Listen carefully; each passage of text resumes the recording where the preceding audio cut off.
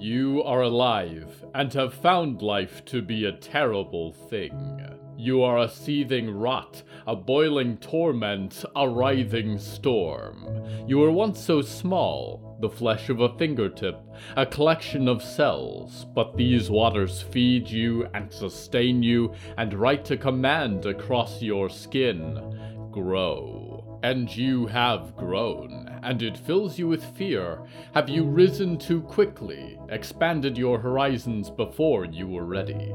What is it to be alive, and to be so great that you blanket the sea floor or soar in the currents of the world? Glory and secrets are your domain and your thoughts, and you are pulled ever farther apart by the darkness. You have only to touch those you meet, and they become a part of you, a boundary erased between your past and present selves.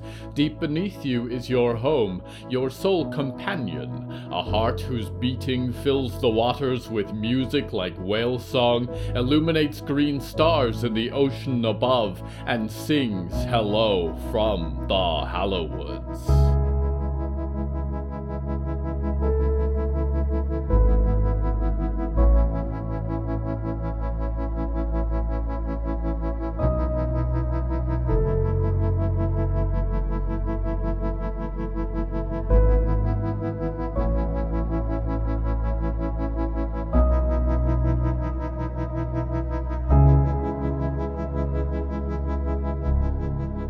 Right now, I'm sitting in the antlers of a mighty animal. It is a new brand of megafauna, and it stalks through the forest each night in clandestine wanderings. Perhaps even the creature does not know what compels it to walk amongst these dark pines, with only the call of the unfeeling winds and the far-off sounds of lesser life in the undergrowth. On its back, 6 students gaze up at the stars, farther away than they could possibly imagine. The theme of tonight's episode is Miles.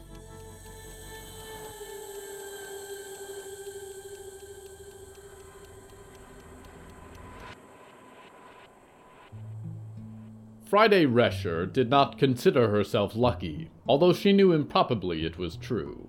Life had it out for her. If I can't break your bones, it said, I'll break your heart instead. Joke's on you, Friday thought. I've got nothing left to break. Winona was talking about constellations as though that was the point of them being there. Friday avoided the Victoria Arnold Harrow clique, a trio of biting dogs, and in doing so ended up close to Clara, who kept touching Friday's elbow with hers.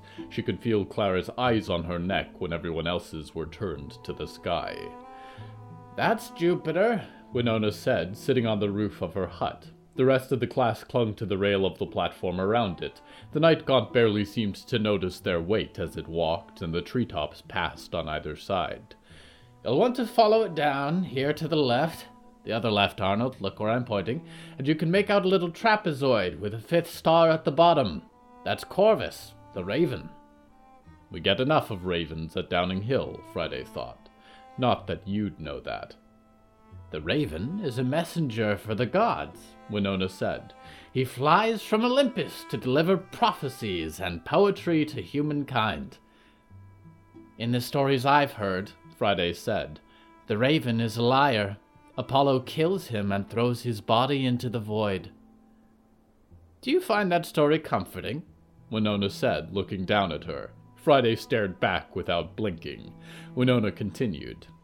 "You are all little ravens too, from what I gather, and you've been given wings from Olympus." "Do you have a covenant, Miss Winona?" Arnold piped up from the other side of the platform. "Is that what you call it?" Winona said. "A bit austere." "Just covenant blood, technically," Victoria said. "Our ancestors would have made covenants." "They were passed down to us," Harrow added. Like most curses, Friday thought.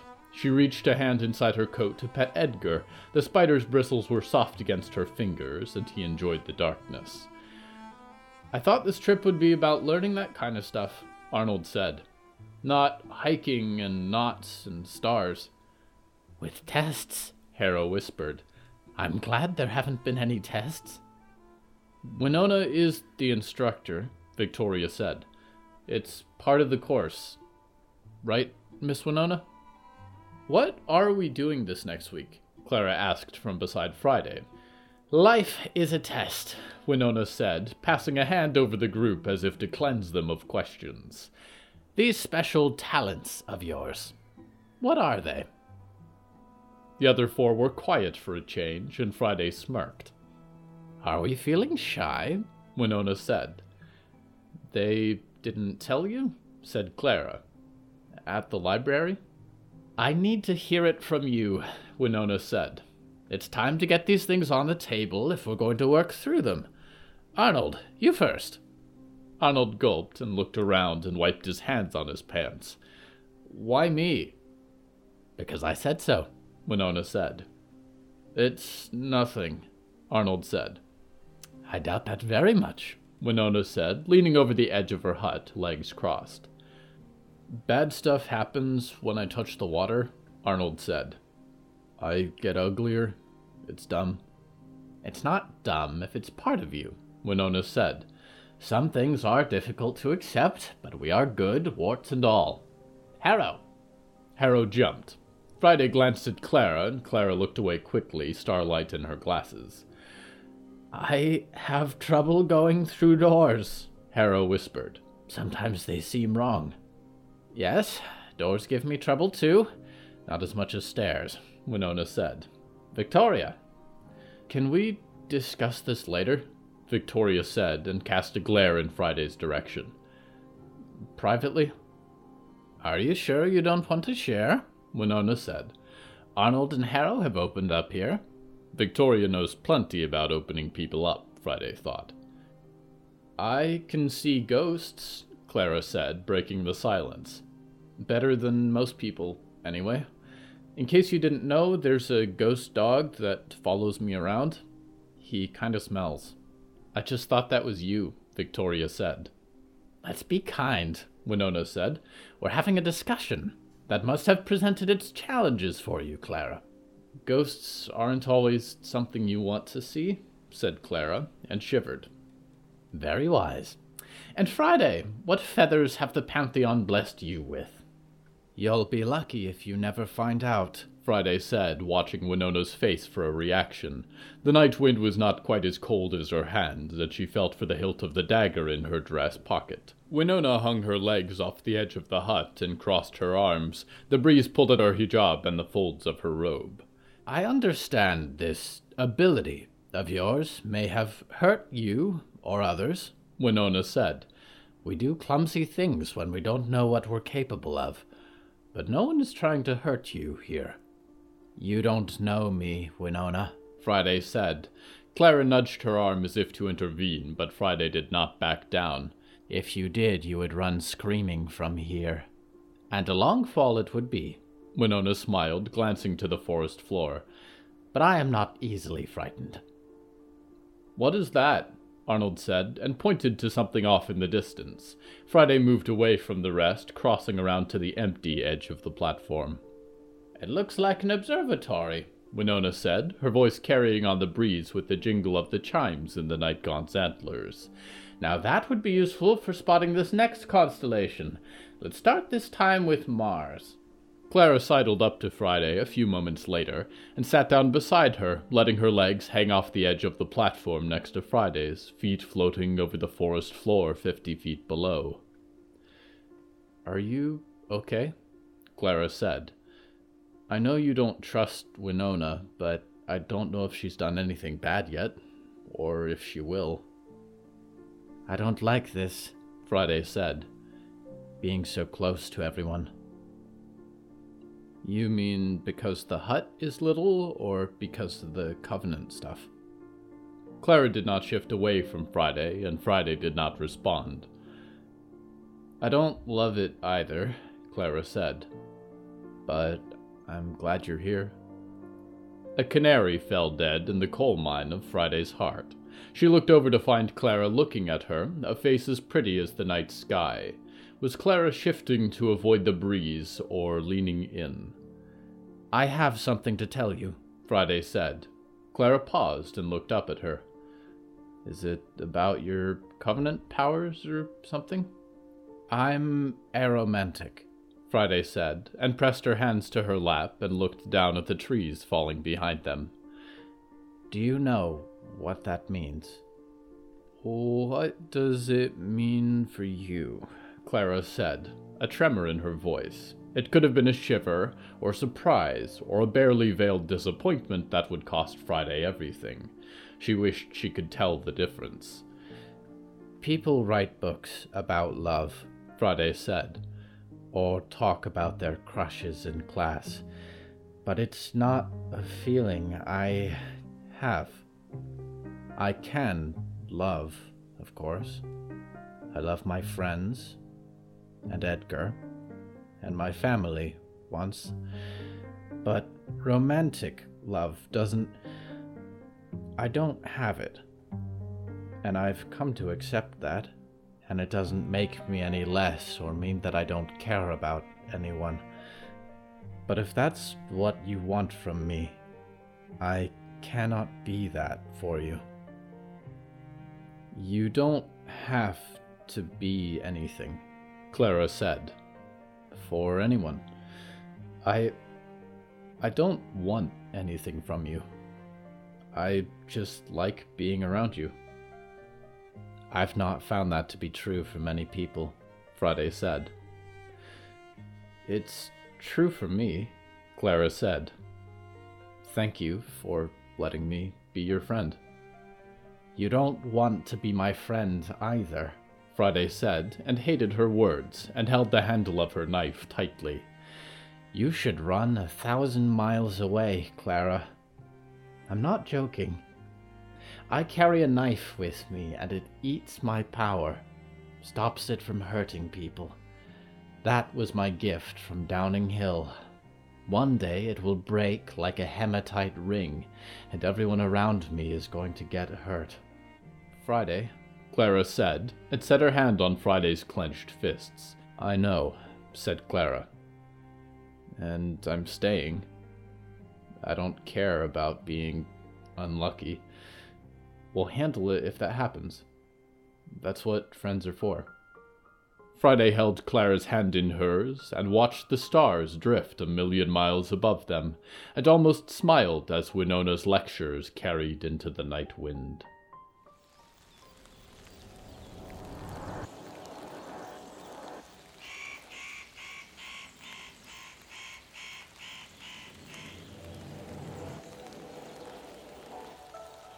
To take up all your things and fly, cross the horizon in search of new sights, journey for the sake of the wind in your hair is an animal impulse, but not so easy in America as it used to be.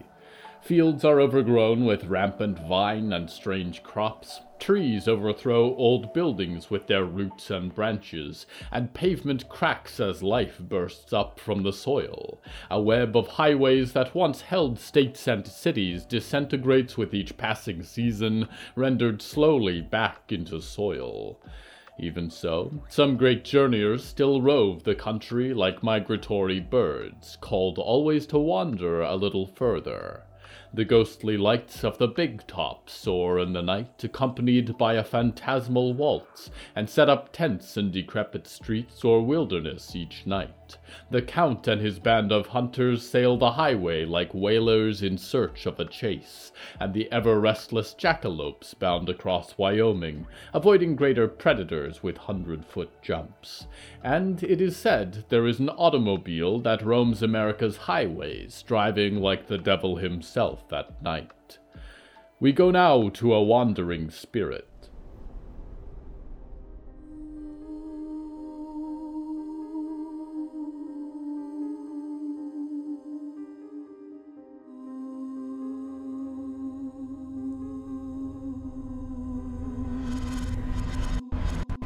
Percy had once lamented that he was never going to leave Huntsville, Alabama, and in a way he supposed he hadn't.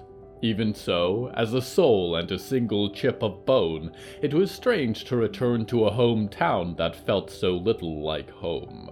It had changed in his absence, and the highway signs were concealed in thickets of dark trees as they approached, a far cry from the flat horizons of his memory. This sounds like a place where they'd hunt you for sport, Riot said, and the miles seemed to weigh on her humor. I grew up here as a queer kid, Percy said, and tried to make himself as visible as he could. That was pretty much how it went. Oh, geez. Does that mean your parents and everything were here? Riot said, looking up to the road ahead of them. If you'd rather not stay in the town where you got murdered, I'll ask Ray to keep driving. The fact that she remembered his life story would go to the effort sent a brightness through him. It's okay, Percy sighed. It was a long time ago. I am interested to see this place, Diggory said. They had been huddled in their spiked leather jacket most of the day. Whatever they had seen in the early hours of the morning had spooked them. If to picture the city better when you speak of it. Are we there yet? Olivier said from the back table of the RV. He had his finger pressed to the glass, and in the distance a small wisp of cloud kept pace with the vehicle. You'll know we're there when the ride stops, Riot called back. Nice and simple. I was not exactly murdered in mine, but I know what it is like to have an unpleasant hometown, Moth said. Percy envied Moth's spooky survivor aesthetic immensely. As a living person, he would have delighted in little red glasses, or an embroidered coat, or tattoos. He was relieved to be out of the dress, at least, but his father's clothes carried a stiff legacy. Thanks, Percy said. It was possibly the first conversation Moth had started with him. Yours is Vegas, right? Moth nodded and rubbed at Moth's wrist. There were certainly fewer trees there. There weren't so many here either, Percy said. I remember Huntsville as a parking lot the size of the horizon. Something shifted in the hum of the RV. The agreeable chuckle of the engine changed into a grinding whine. An orange light flickered on in the dashboard. Is something wrong? Diggory said. Percy hovered between the seats up front and looked to Riot. Crap. I was hoping that light would stay off, Riot muttered. Hey folks, I'm gonna stop a little early. She flashed her headlights at Ray and brought the RV to a stop. Percy pushed up through the ceiling to watch a row of old box buildings grow close, overgrown with a grove of black trees. They were not the impassable pines of the Hallowoods, though, and from above he could see a silent forest and the ruins of outlet stores spread in all directions. Ray came wheeling back a few moments later, bouncing over the curb, a red convertible in the sunset. We're only a mile or two down the track from where I want to park, Ray said. There's a gas dealer hereabouts who can sell you some more good old liquid gold. The engine's making a noise like an angry baby, Riot said, climbing out of the driver's side. So I need a little bit to fix that? Maybe we can keep going in the morning? By the way, do you know much about getting those little lights to turn off? Like your dashboard warning lights? Ray said. No, I take care of myself pretty well. I don't know how compatible the knowledge is between my classic chassis and your barge on wheels, but I can try and give you some spotters. How's my kid? I'm doing all right, Ray, Moth said, escaping the back door of the RV. Don't fret your fender about me. You should stay for a little while. Our new acquaintances have some very strange stories. Don't seem that strange to me, Riot said, popping open the trunk of the RV and wincing at the smoke. Let me see if I have this right, Moth said. Percy drifted above them, watching the breeze and the branches beyond. You killed a musician. Your close friend is a witch who flies on a broomstick. You used to know a dog who is a ghost. You got your sword from a gardener. And you're going to fight a dreaming box because you sometimes dream about your mother. The dreams are from Danielle, who's this girl who knows my mom, Riot said, waving a rag at the engine and unlatching a small kit of tools. The rest is pretty much right. Well, you seemed like the well-traveled type, Ray said.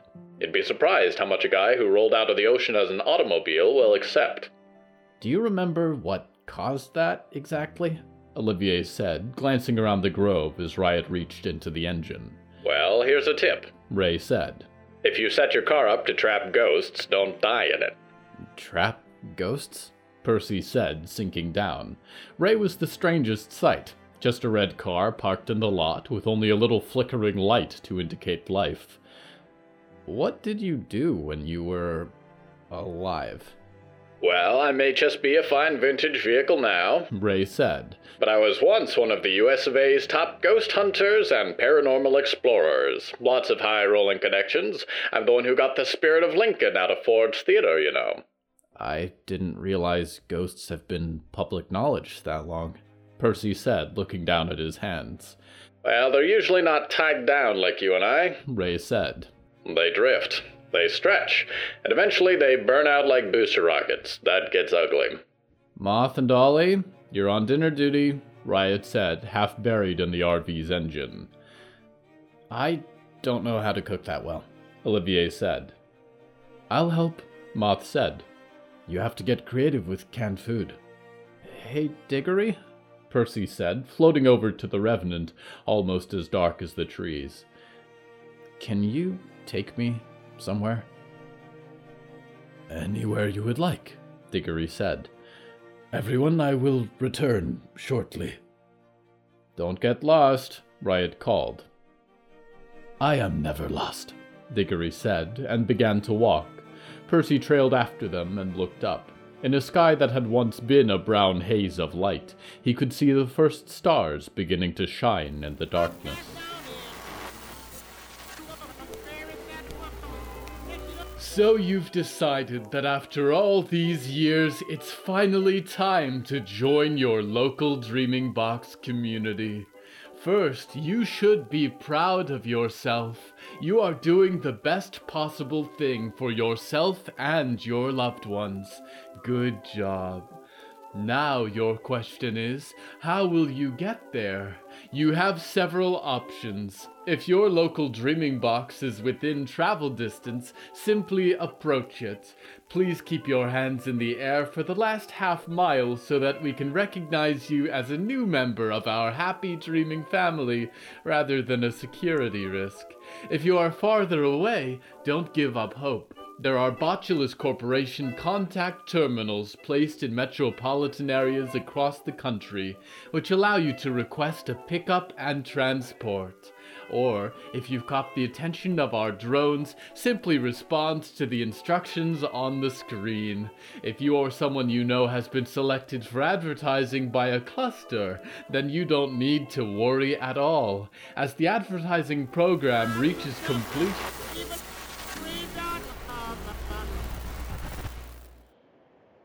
You have so few steps, dreamer.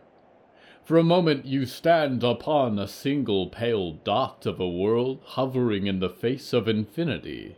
Direct your feet or wheels or wings in whichever direction amuses you, for when you cross into the silver world of dream that the Botulus Corporation sells, you will journey no more.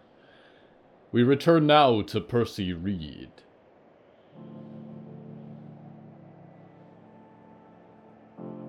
Percy hovered in the darkness and cast light across an expanse of broken concrete and decrepit homes. Their crumbling drives and rusted mailboxes, decorative panels and doors had been his first prison. What is this place? Diggory said.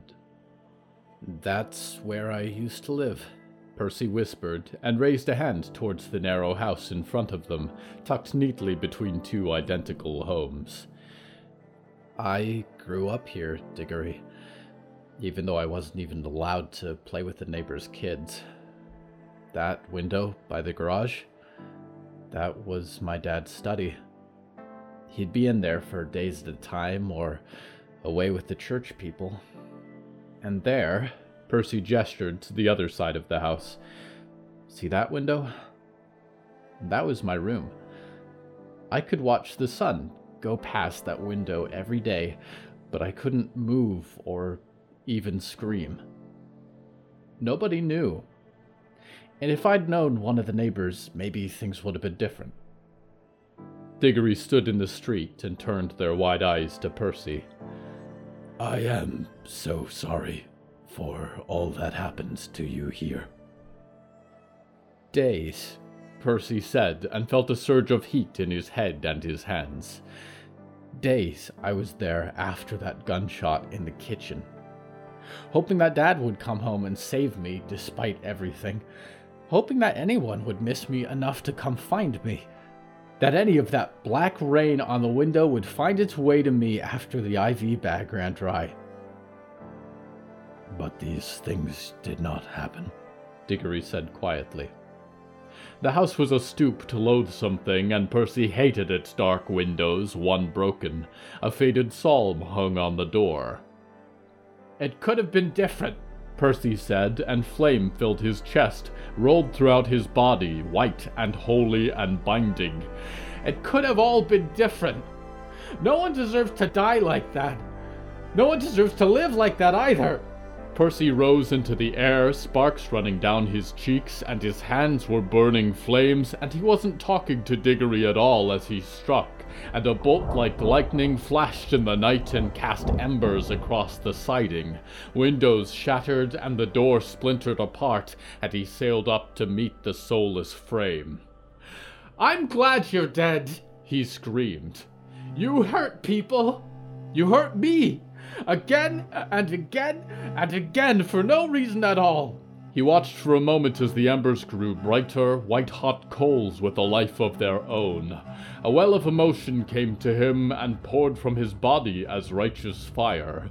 He flew in through the cracked doorway and stood in a rotting hall with portraits of the good Reed family.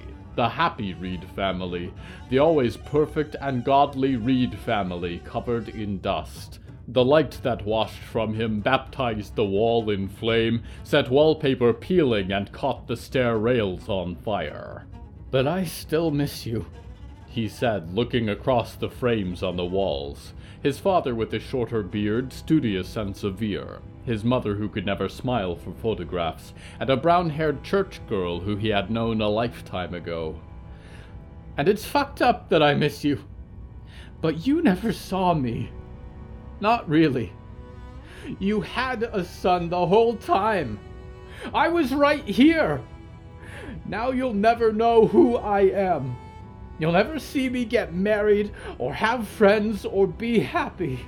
The pictures charred, points of orange light crawling across them. The fire began to consume the house of its own accord, leaping across the rafters and racing to the blood-stained kitchen, burning the crosses on the walls. "You can have this place," he said. "You live in the past now. And somehow, even though I'm not even alive, I'm going to keep going. And I'm going to have good things. I'm going to be okay. And you should know that. I'm going to be happy again. Like I should have been. Like we should have been." Percy drifted upstairs against his better judgment, following the flames. Through an open doorway he could see a bed with moldering sheets, restraints dangling from the rails, hygiene kits and supplies scattered across the floor.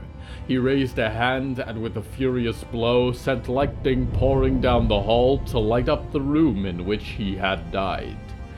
Finally, he descended to his father's study and stepped through the door, lighting it on fire as he passed.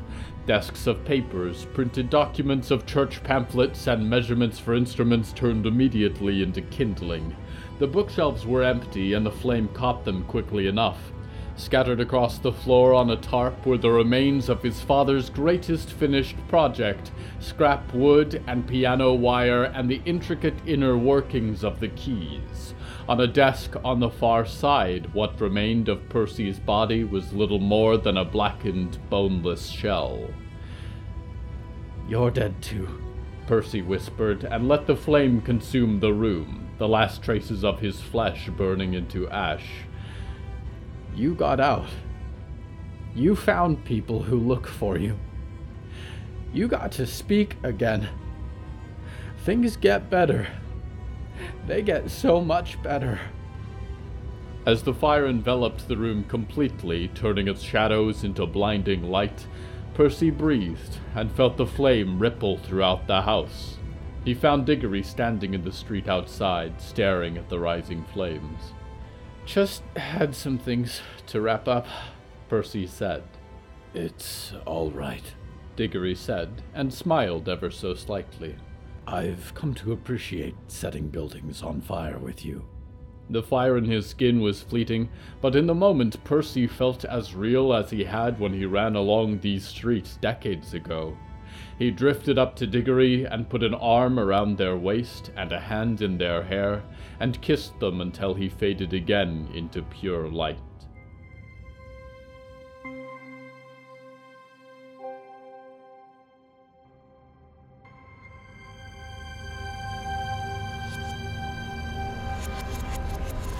I would like to think that the passage of time and the distances we cross render our troubles into trifles and dull the edge of even the most painful memories. Is that how it is for you, dreamer? Does the setting sun take with it your wounds, and does the dawn find you healed? It may simply be how long we live, my kind. Certainly nothing compared to the trillion-year lives of the outsiders, but we are indescribable to you because to look on us is madness, and to contemplate our age is to you impossible. Be glad, dreamer, that this is so. For when we grieve, it is for the lifetimes of your planets, and eternity does not mend our scars. At least it has not yet mended mine. I hope you can forget, dreamer, and move forward into new days unburdened by the tragedies of your past. We go now to one who has many scars.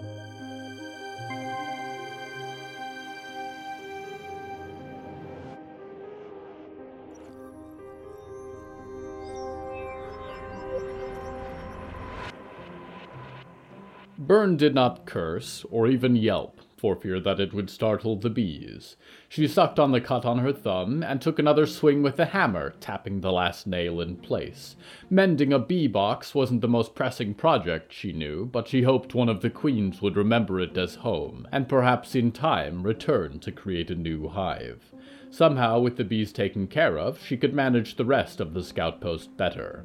She tucked the hammer into her belt and checked her work. The other boxes were still in shambles, but that could be addressed later. She sighed and made back for the scout post. She thought for a moment that she saw movement in the trees, a large animal, but no froglins croaked or grifficaws bleated, and she hurried on with her crossbow at her side. The scout post loomed in the forest ahead of her. Home sweet home, if still beset by troubles on all sides. Sharpened pine trunks and sheet metal and a dozen other building materials bound together for a chance at a life of their choosing, a chance which was rapidly disappearing. She rounded the wall to visit the Lurch Lake Gate, where a number of scouts were trying to piece together another barricade, but it had only taken a few of the big toads to break their last one. "Byrne!" A voice called from the construction, and Byrne found the grim new resident Hector looking up from the wreck. "Can I talk with you?" "I've got a minute," Byrne said, ambling over. Hector squeezed through a gap in the pile of sharpened spikes and metal bands. Byrne could see his big dogs watching from the other side of the gate, the very picture of the world off kilter. Hector was not a large man, nor particularly confrontational, but there was something about him Byrne did not quite trust. It was hard to survive working with Lone Rangers. They tended to disappear when you really needed them. He had saved her life at the instrumentalist's house, though, and he'd stayed to help at the scout post, if only at Jonah's behest. "It's not gonna work," he said, wiping at his brow. "What's not going to work?" Byrne said. "Waiting. For the Froglins to make the next attack. For Fort Freedom to deliver on their promises about protection." "If you've been talking with Virgil, well, running out into the woods with spears is only going to upset them," Byrne said, crossing her arms. "They probably outnumber us. We have to be ready for the next attack." "They're smart animals," Hector said. "They won't come all at once. They'll pick us off one by one. We cannot let them keep the initiative here, or they will wear you down until there's nothing left. Sometimes you need to strike first and hard." "I'm not a stranger to violence," Byrne said. "I've killed dead things I didn't know what they were. We did what we had to when we moved up here, same as everyone else. And you know how we handled the instrumentalist." But the point of the scout post was that we wouldn't hurt people anymore. These are not animals, Hector. They can talk in some way. I don't know how or why, but they live here. I'm not gonna wipe them out. That's not us. I'm not saying we should kill them, Hector said. Frankly, I think that would take a lot of time and manpower that we don't have. But I've been reading this Walt guy's notes, anything we've got on them, and I think they've got two things that they really care about. One's this big fish of some kind. That's the one that got Jonah. Don't know how you deal with something that size, but Jonah's a hell of a fisherman. But they've also got a queen of sorts. Like a queen bee, Byrne nodded. Seems like it, Hector said. Lays the eggs, keeps the population in check. Do you think if we could move her, Byrne said, the rest would follow? I think it's worth a shot, Hector sighed. Hunting creatures like this, I've done my fair share. If I'm going to stay here, I want to do more than patch up the carpentry. Let me work on the queen. Jonah can take the fish. If we could deal with those, I think it would stop the Froglin issue for good. And who knows, maybe they can find a happy new life somewhere they won't bother the scout post. A bee drifted past Byrne, dazzled for a moment by the yellow of her hat before flying away. All right, she said, and nodded. She looked up to the scout post and squinted. Only thing is, I don't know if Violet will approve. She's really hoping our new friends will save us here. Does she have to know? Hector said, glancing up at her. Byrne thought for a moment and shook her head. I'll try and break it to her. You and Jonah get started. I'll make sure you have the people you need.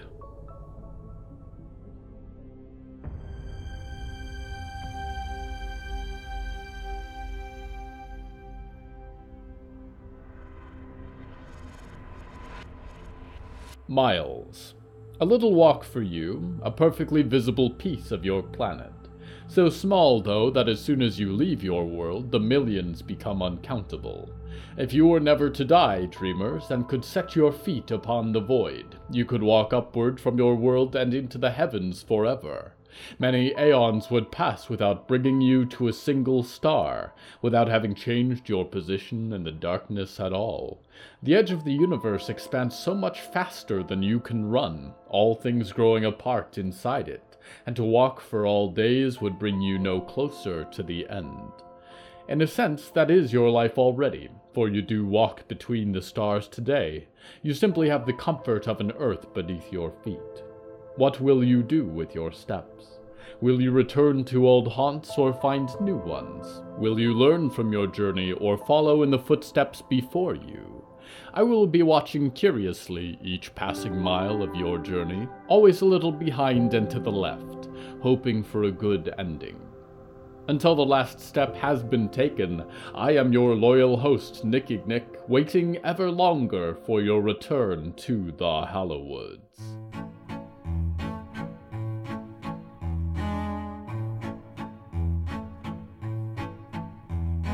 Hello from the Hallowoods is written and produced by William A. Wellman. Hello, that's me. If you enjoyed this show, please don't forget to follow it and share it with a friend. The bonus story that goes with this episode is called Connection, and is available on the show's Patreon at patreon.com/Hallowoods. Because we operate without ads or sponsors, our supporters are all that keeps the show going. Plus, supporters get weekly bonus stories, behind-the-scenes content, exclusive merch, and even more. Merchandise and episode transcripts are available at hellofromthehallowoods.com. You can even find us on social media at @thehallowoods. Music is used under license from artlist.com. Our opening theme is Forest Overture by Yehezkel Raz, and the closing theme is Farewell by Malabel Sitzman and Matan Efrat. Until next time, dreamers, please be sure to count your steps. If you stop at 113, you shift into a slightly different world. Maybe you haven't noticed yet.